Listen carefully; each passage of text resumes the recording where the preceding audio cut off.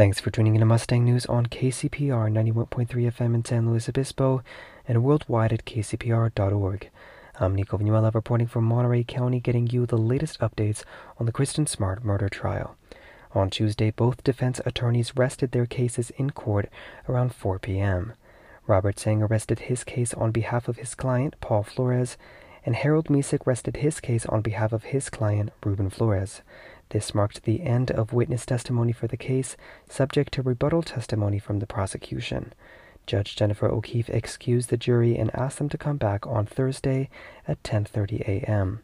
Outside the presence of the jury, Sanger added that he was resting his case, quote, in light of circumstances that were beyond our control, end quote. He said this in reference to one of his expert witnesses, James Ha, who was unable to book a flight to Monterey County due to Hurricane Ian. The majority of Tuesday's proceedings centered around testimony from Detective Clint Cole, who is the lead investigator for the Kristen Smart case for the San Luis Obispo Sheriff's Department. Sanger asked Cole about a Facebook page titled Justice for Kristen Smart, which Cole said he monitored, and asked him multiple times if the contents of the page were dedicated to convicting Paul Flores for murder. Cole said, quote, in my opinion, it was dedicated to get justice for Kristen Smart, and it was a lot of talk about Paul Flores, yes, end quote. Both defense attorneys have argued multiple times throughout the trial that people have targeted their clients as a result of negative media attention they have received because of the case. Sanger also asked Cole about testimony from Jennifer Hudson, who testified earlier in the trial that she heard Paul Flores admit to killing and burying Smart in 1996. Hudson said that Paul Flores made this statement at a house where people would often go skating, where he admitted to the murder outside of the presence of anybody except herself and a man nicknamed Red. About 2 weeks later, Hudson said that she drove out to a skate ramp while following a white pickup truck in Huasna to drop off some friends, which she later said she realized was the same place that Paul Flores admitted to burying Smart from his statement in their first interaction. Cole said that he was never able to associate that property with Paul Flores, and also confirmed that law enforcement was never able to find or contact Red or corroborate the fact that Paul Flores was a skater in 1996.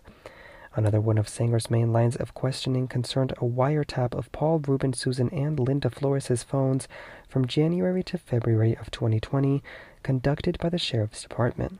The jury heard about this on August 30th, when SLO Deputy Sheriff Gregory Smith said that the purpose of the wire was to get a confession from the family. Cole confirmed that during the wiretaps, he offered Linda Flores immunity from the prosecution if she talked to him, which she never did.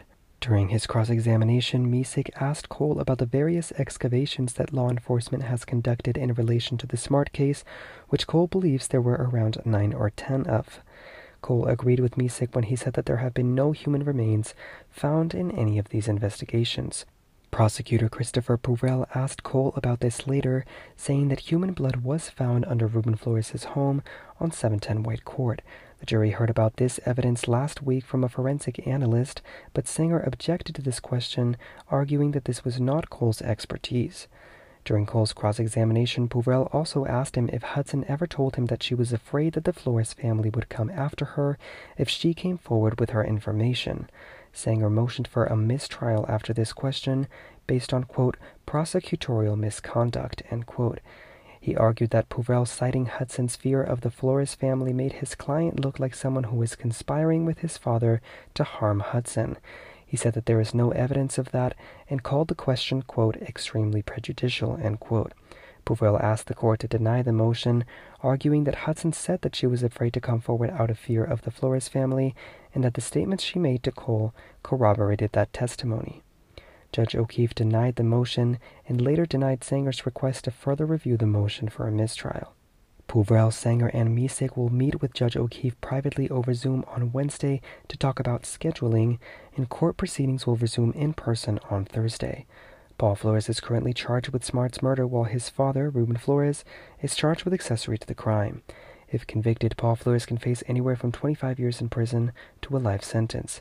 His father is facing a maximum sentence of 3 years. For more detailed daily accounts of the trial's events, you can visit mustangnews.net or follow Mustang News on Twitter for updates. For Mustang News on KCPR, I'm Nico Vinuela.